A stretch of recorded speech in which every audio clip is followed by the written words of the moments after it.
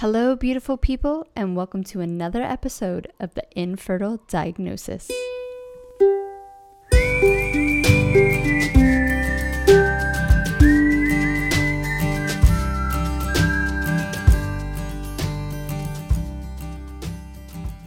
I'm your host, Monica Cox, along with Sarah Clark, and we're here to support, inspire, and educate those who are all consumed with the label of infertility. We totally know how you're feeling. Both Sarah and I were diagnosed with a form of infertility before we hit our 30s. We let the fertility experts dictate our past and ignored what our bodies were trying to tell us for far too long. So here we are, helping you take control of your infertile diagnosis.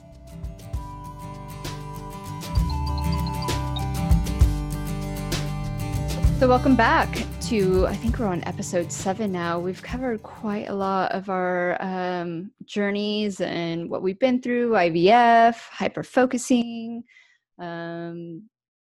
discovering that our infertility wasn't what we thought it was, in the sense of, finding the root cause of what was happening with our fertility journeys.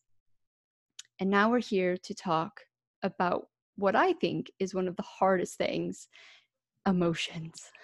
I don't know if it's like a society thing, but I still like when someone's like, let's emotionally talk. And I'm just like, oh God, I'd rather go eat pasta.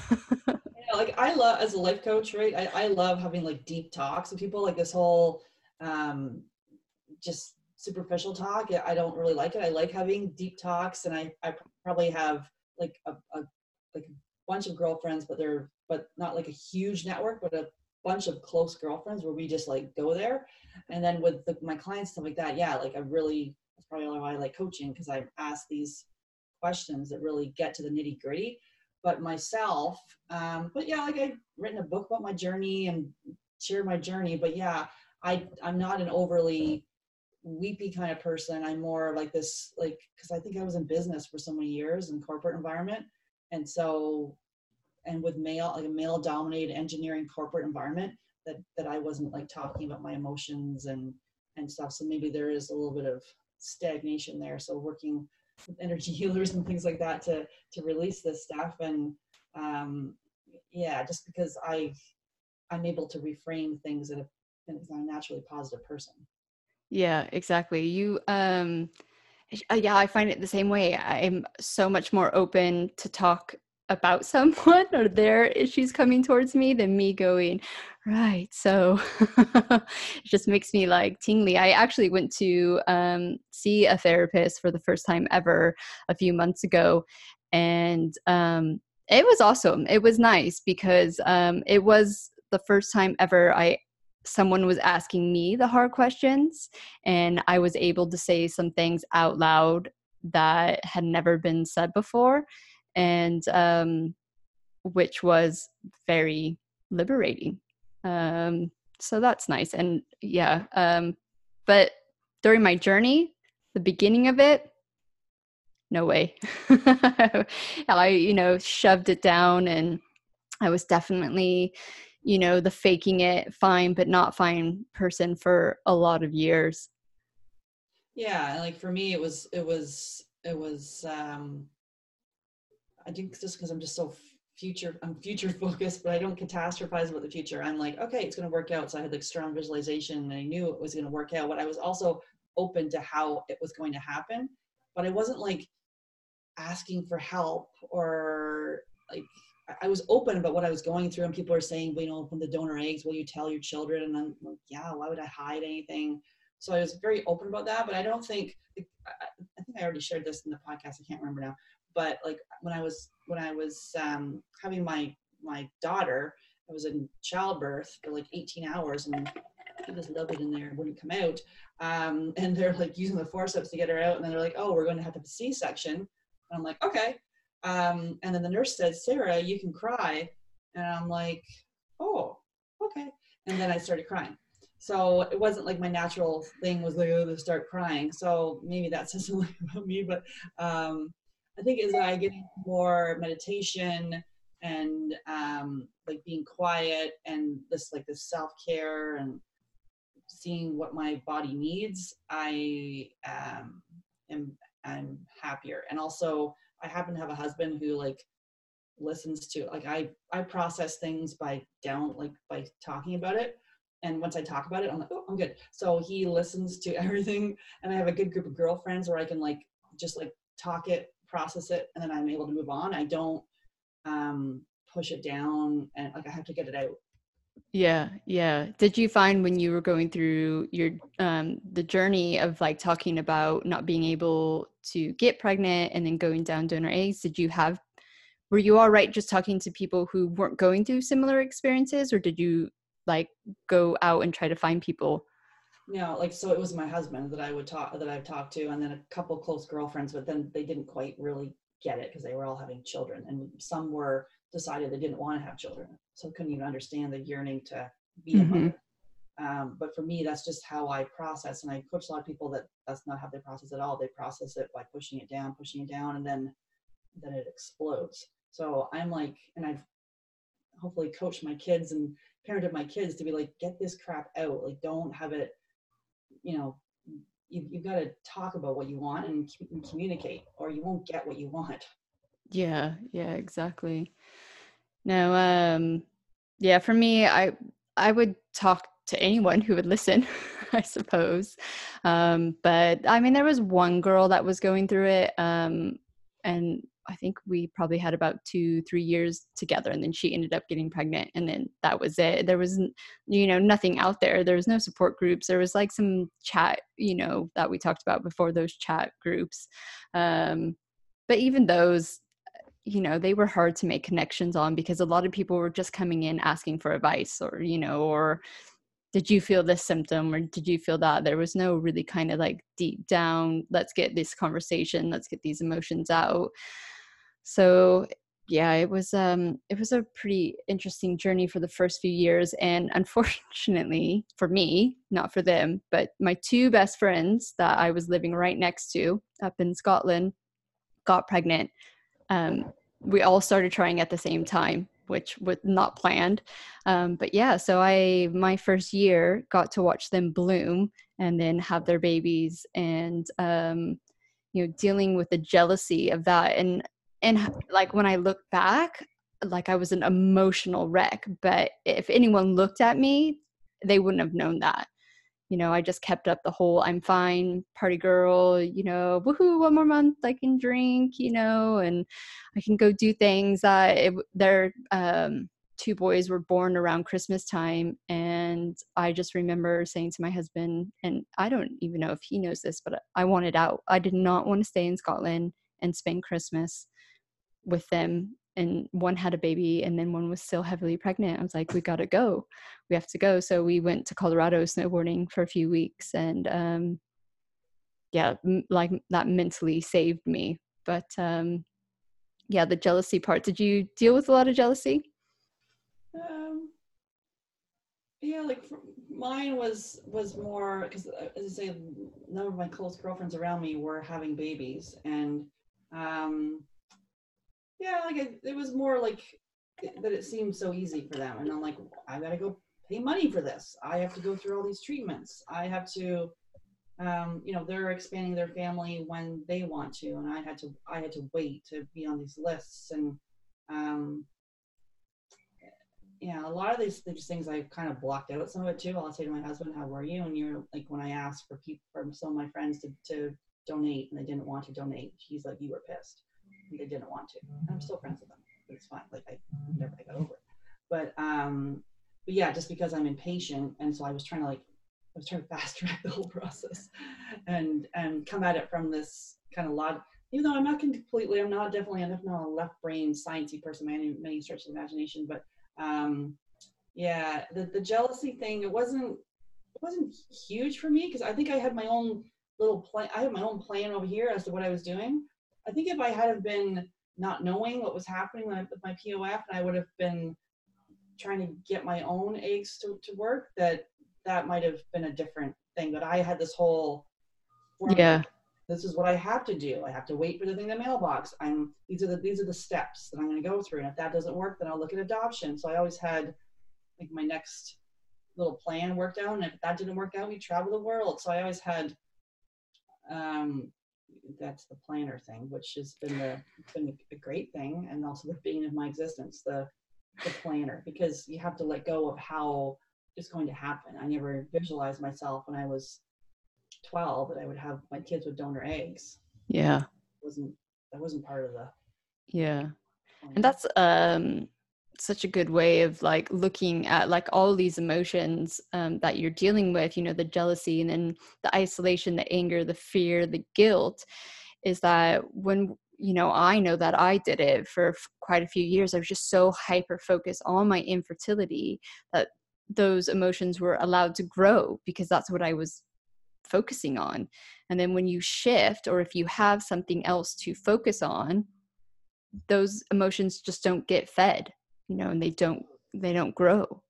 Yeah, I see this all the time with the clients I coach, where it's like they're focused on, they're triggered by baby bumps, like all sorts of all these emotions we're talking about, the jealousy, the isolation, the anger, all a lot of that is in all aspects of their life. And then when we start digging into self-care and doing things that they can make, like having a little plan within this whole thing, kind of like, I'm going to now look at my sleep, I'm going to, take targeted supplements, I'm going to look at this diet. So within there you have a little bit of control over the situation, like a little bit of control over the situation as to how you want to handle it, instead of being at the mercy of all these things just coming in at you, and you're just sometimes ending up in a big puddle. Yeah, exactly. And so I mean, isolation for me, you know, I guess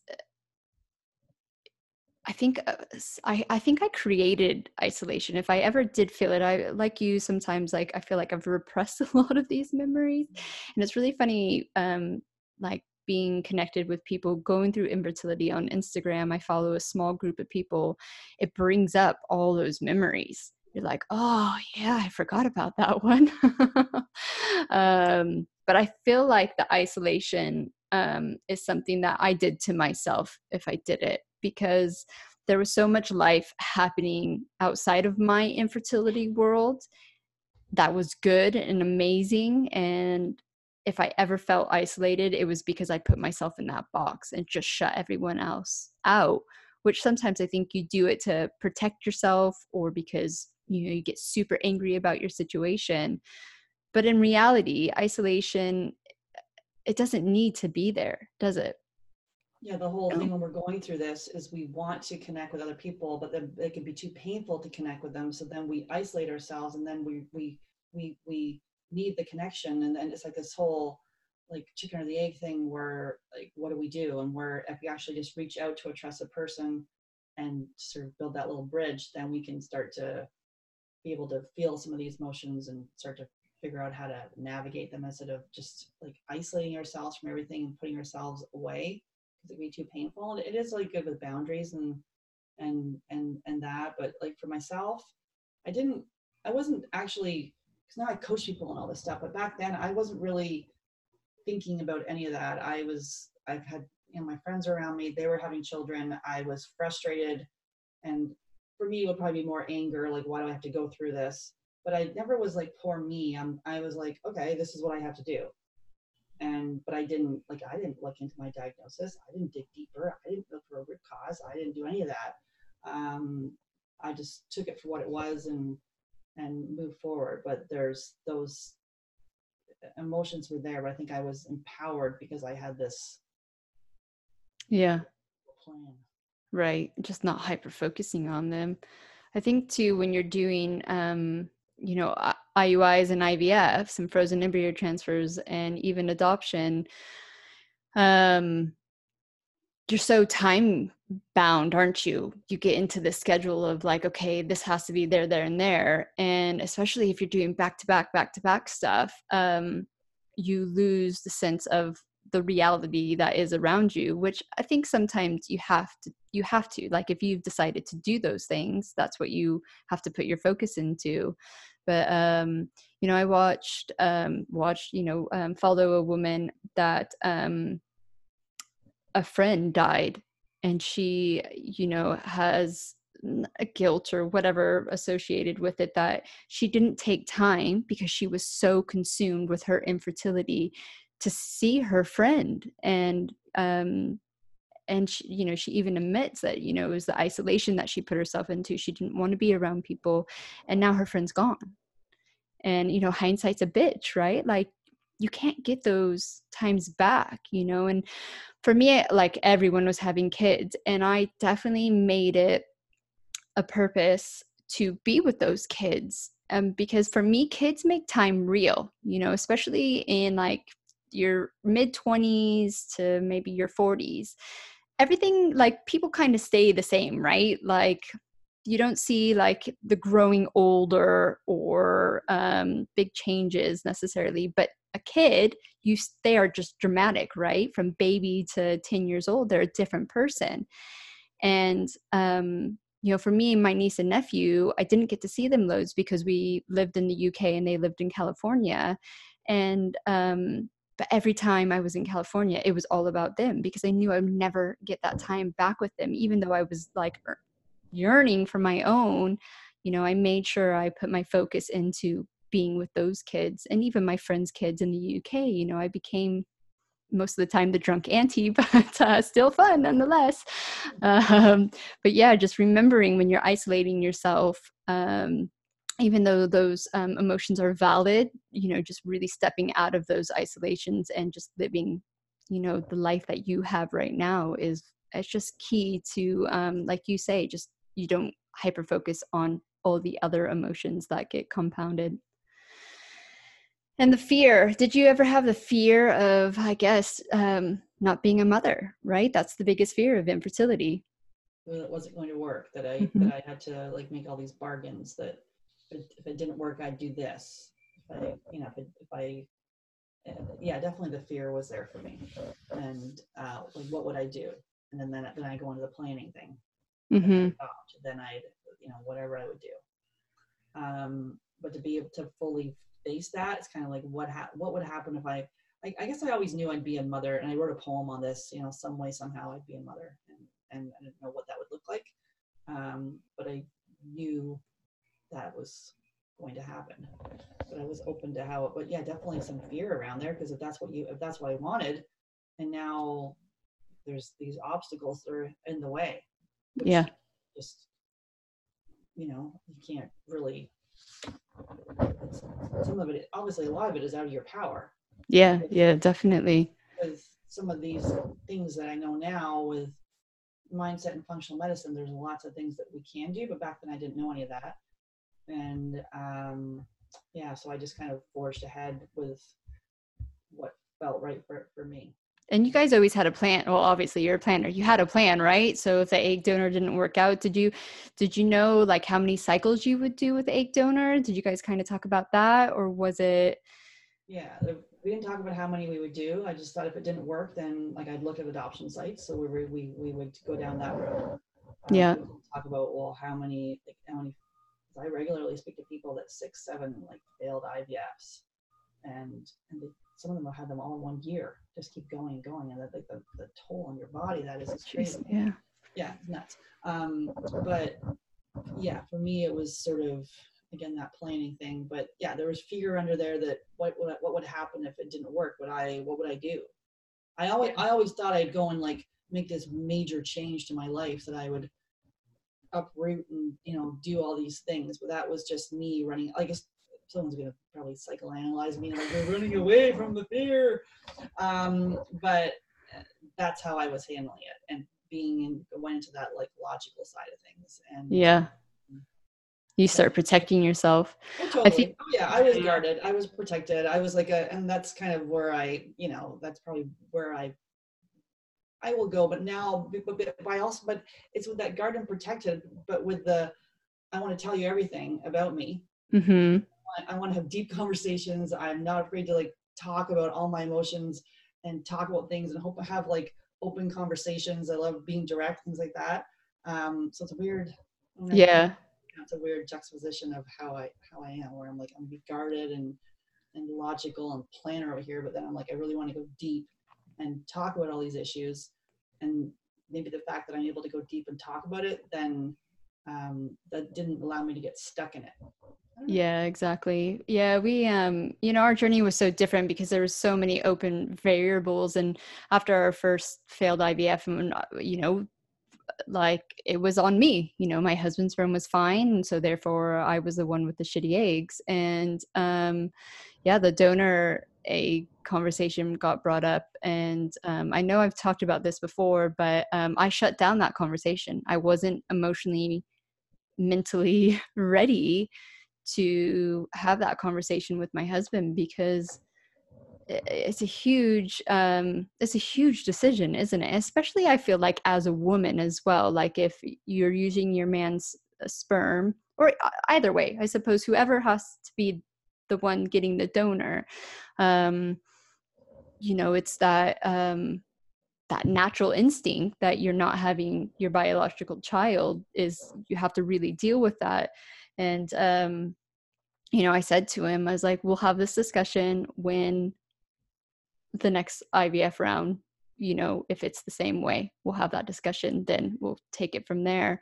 But I think having a plan of action, if these things, not like, okay, I'm only going to do 2 rounds and then we'll go for adoption or things like that, but discussing the options, because adoption wasn't an option for my husband. He didn't want to adopt. That just wasn't where his heart was. So you can't force that on someone, and I don't know if donor egg would have been something I was open for, but to get those conversations out and to have those plans in place, is just super important.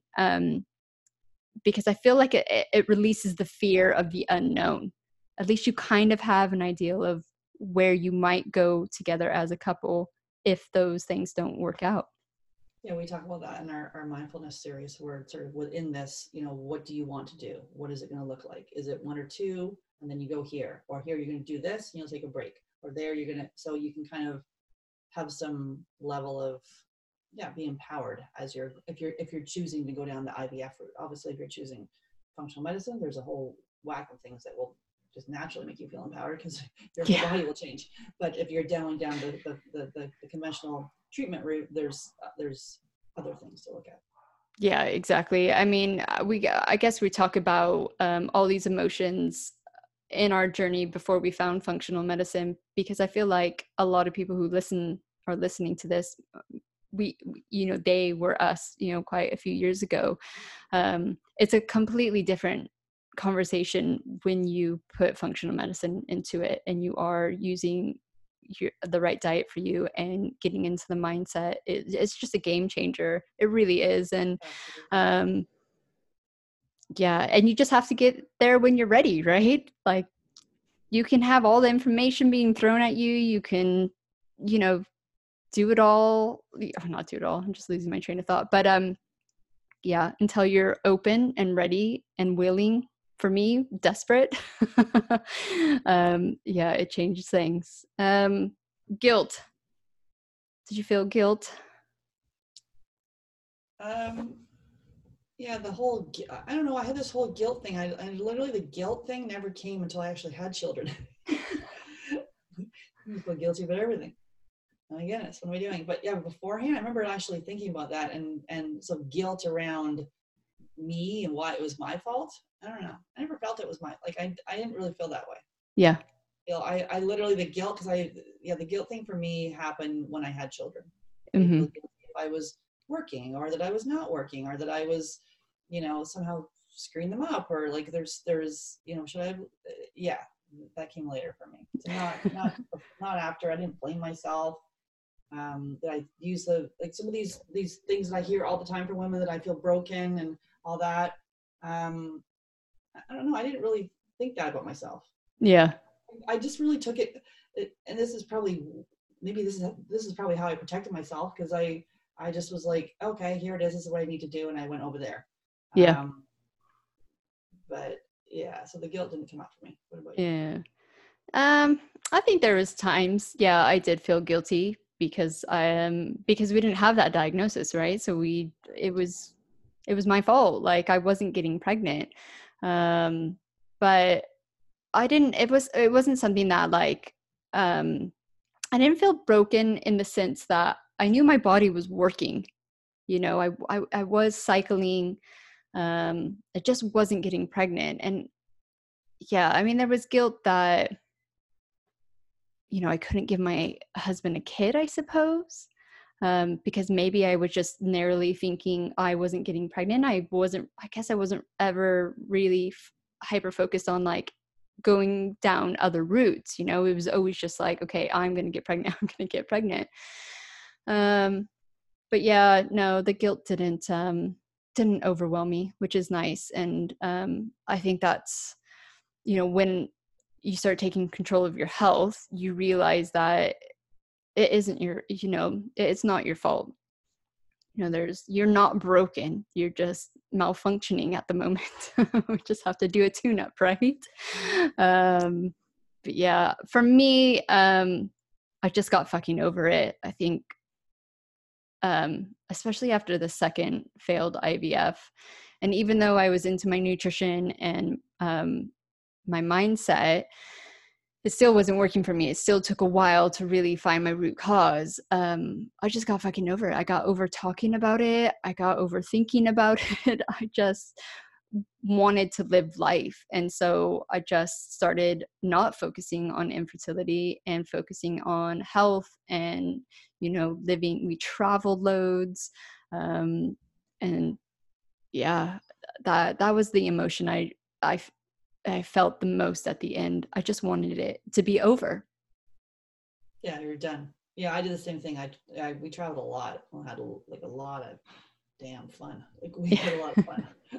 And while people were having kids in their 25, like I didn't have my daughter till I was 31. So those 6 years, you know, didn't have our kids. I was married at 25. So a lot of travel, a lot of good times during that period. And yeah, like at a certain point, like if it hadn't have worked when I was 31 when I got pregnant, then you start going into the time frame thing and start worrying, you know, the biological clock and what's going to happen. Even though it wasn't my eggs, it was still my body. Yeah. But yeah, I don't know. Like I guess this is one of the fortunate ones that it worked, but I still had to wait.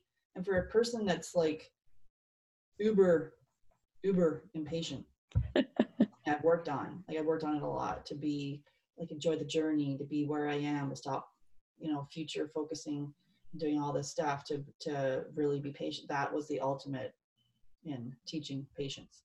Yeah, exactly. I don't know. It wasn't on purpose because we weren't like privy to the be mindful kind of thing, take it slowly. But we never, I think because we had such a long journey because we were so slow at things. So we tried naturally for 3 years, and then it took almost another year to do an IVF, and then we waited another year to do another IVF. And then after my first miscarriage, it was 8 months before I went back and did a frozen embryo transfer. We always just were really slow about it.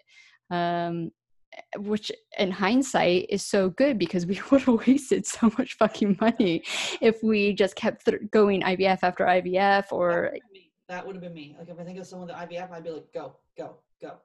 Yeah. Yeah. Done that. Yeah.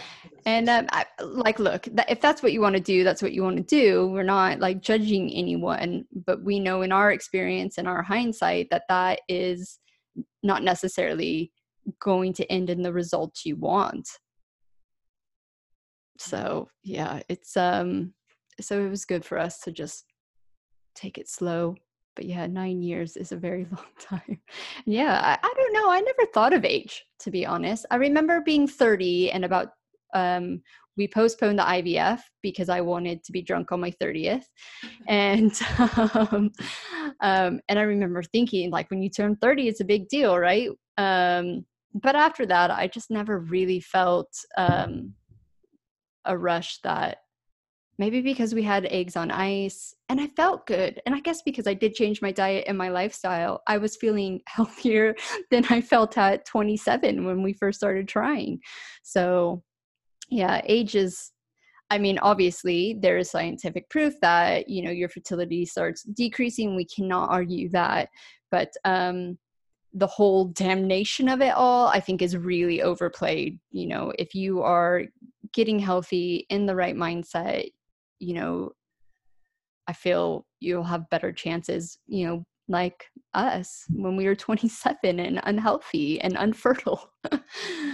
um, what would you like to tell yourself about emotions in the kind of early years of your journey? I think now that I'm older and wiser, it really is for me to know yourself, how you process things. And I Mhm. process it usually quite quickly with someone listening to me. And so being able to have that network of people, and if not, then getting a coach or a therapist. So if you don't have that network of people that can listen to you babble on, then hiring someone. So to have that support, and then to have other people that are going through it, so you don't feel so isolated and alone. And I was reaching out, on forums, so I didn't have that. Because a lot of times people will have, now that I'm when I'm coaching them, they'll actually have someone else that's going through it. They may have Mhm. a buddy, which can be devastating when the buddy goes on to get pregnant, similar to I think what you had. Yeah. Um, but really, yeah, like that, knowing your communication style, what works well for you, and what you like really need to like, that's going to make you feel good. And for me, it's talking about it, not Yeah. not pushing it down.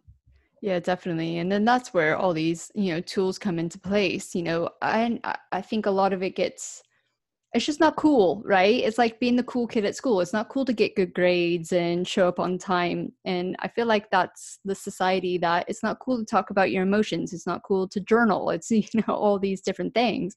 Or maybe now it's kind of getting a little bit cool because we're all seeing the benefits of it and that it is worthy.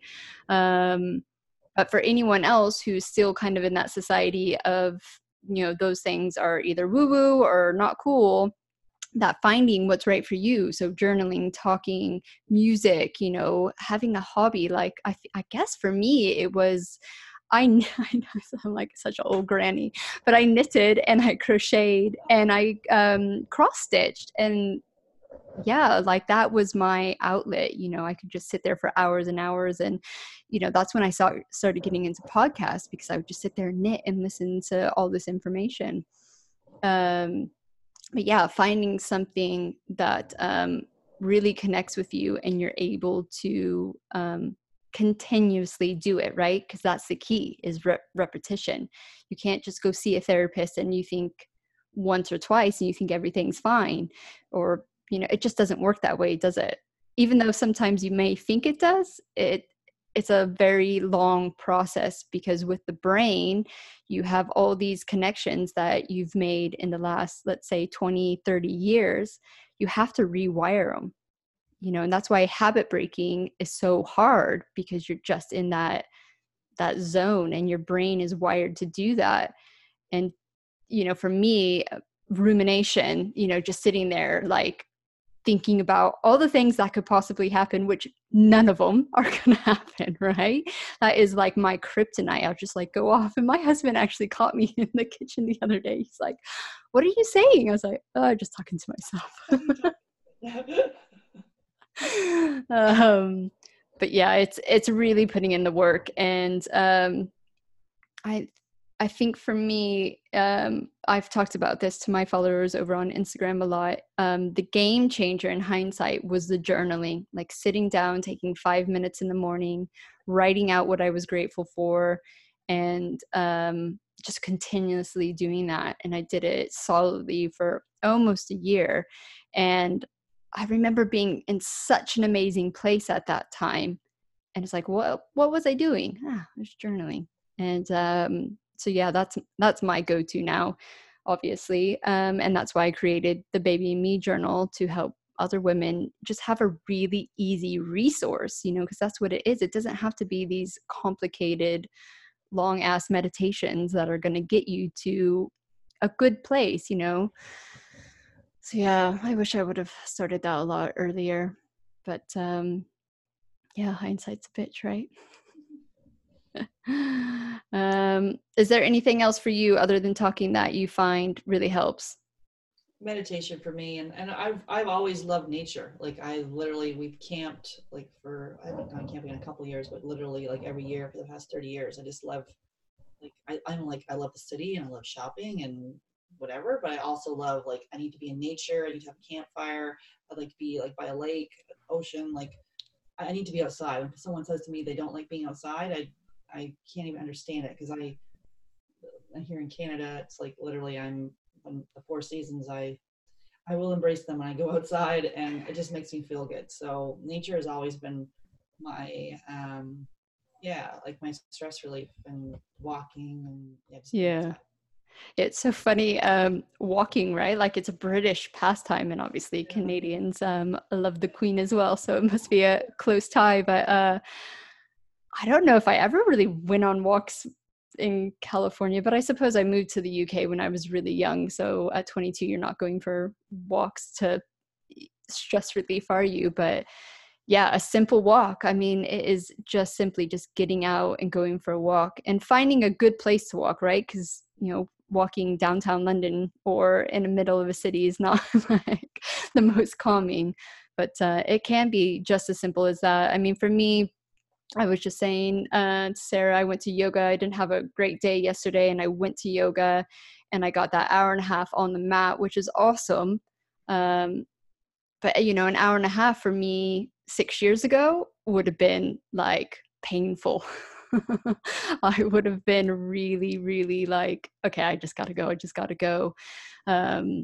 So yeah, it's starting slow, getting into those routines, and keep going with them, because I feel like those things help you, throughout your life. Infertility, 9 years for me is, in hindsight, a very small time in the rest of your life.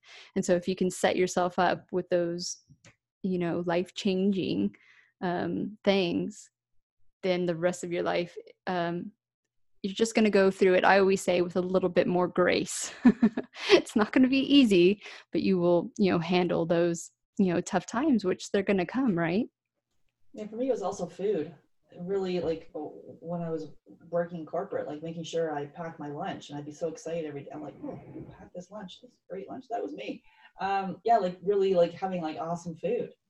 Yeah. Healthy, and like I love salads and soups, and having good food that I would eat regularly, and that made me feel really good. And to this day, I need my 3 meals. Like today, I didn't eat lunch till 2:30, and I was not happy about it. But typically, we'll eat my 3 meals a day and have a few snacks in there. And and I always take time. Like, I don't eat it while I'm standing up. I will sit down and enjoy it. And the family, like, sitting down at the dinner table. We're not, spread out. We sit down at the table. And when it was just my husband and I, we would sit down at the table. Yeah. It's funny how you don't put those links together with your emotions and your food, do you? Until sorry. Yeah, but that's actually that is the starting point of everything, to see what you're feeling yourself with, and that actually helps to keep you calm. Yeah, that was a really big game changer for me. When I was listening to the podcast, someone was on, I don't know, it's like all this information is around my brain, but he talked about slowly, mindfully eating. I was like, what? That's a thing? I thought you just ate, and that was just eating, right? No matter how you ate. And that was a really big thing for me. And I still find it to this day. I naturally just go, just want to like get it down, get on with life. And I usually am the first one done at the table, always. And my husband is like the complete opposite, man. He's like a snail when it comes to eating. But it is a really big thing. And another thing to put on your list of things to do, right? But I think that's us for this afternoon. And thank you so much once again for tuning in to the Infertile Diagnosis. And thank you, Sarah, for coming along. And we will see you next week with our first Q&A.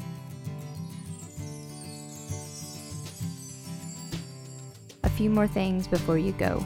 If you like what we're doing, please leave a review and or a rating. We would greatly appreciate it, and it would totally help us out. Also, if you'd like to connect with either of us, you can find me, Monica, over at mymindfulme.com, and you can connect with Sarah over on fabfertile.com. All the links you need to find us on our websites or social media, any products we talk about, books, special offers, or any guests that we have on, you're going to find all that information in the show notes. So that's it. Thank you once again for being with us here on the Infertile Diagnosis, and have a beautiful day.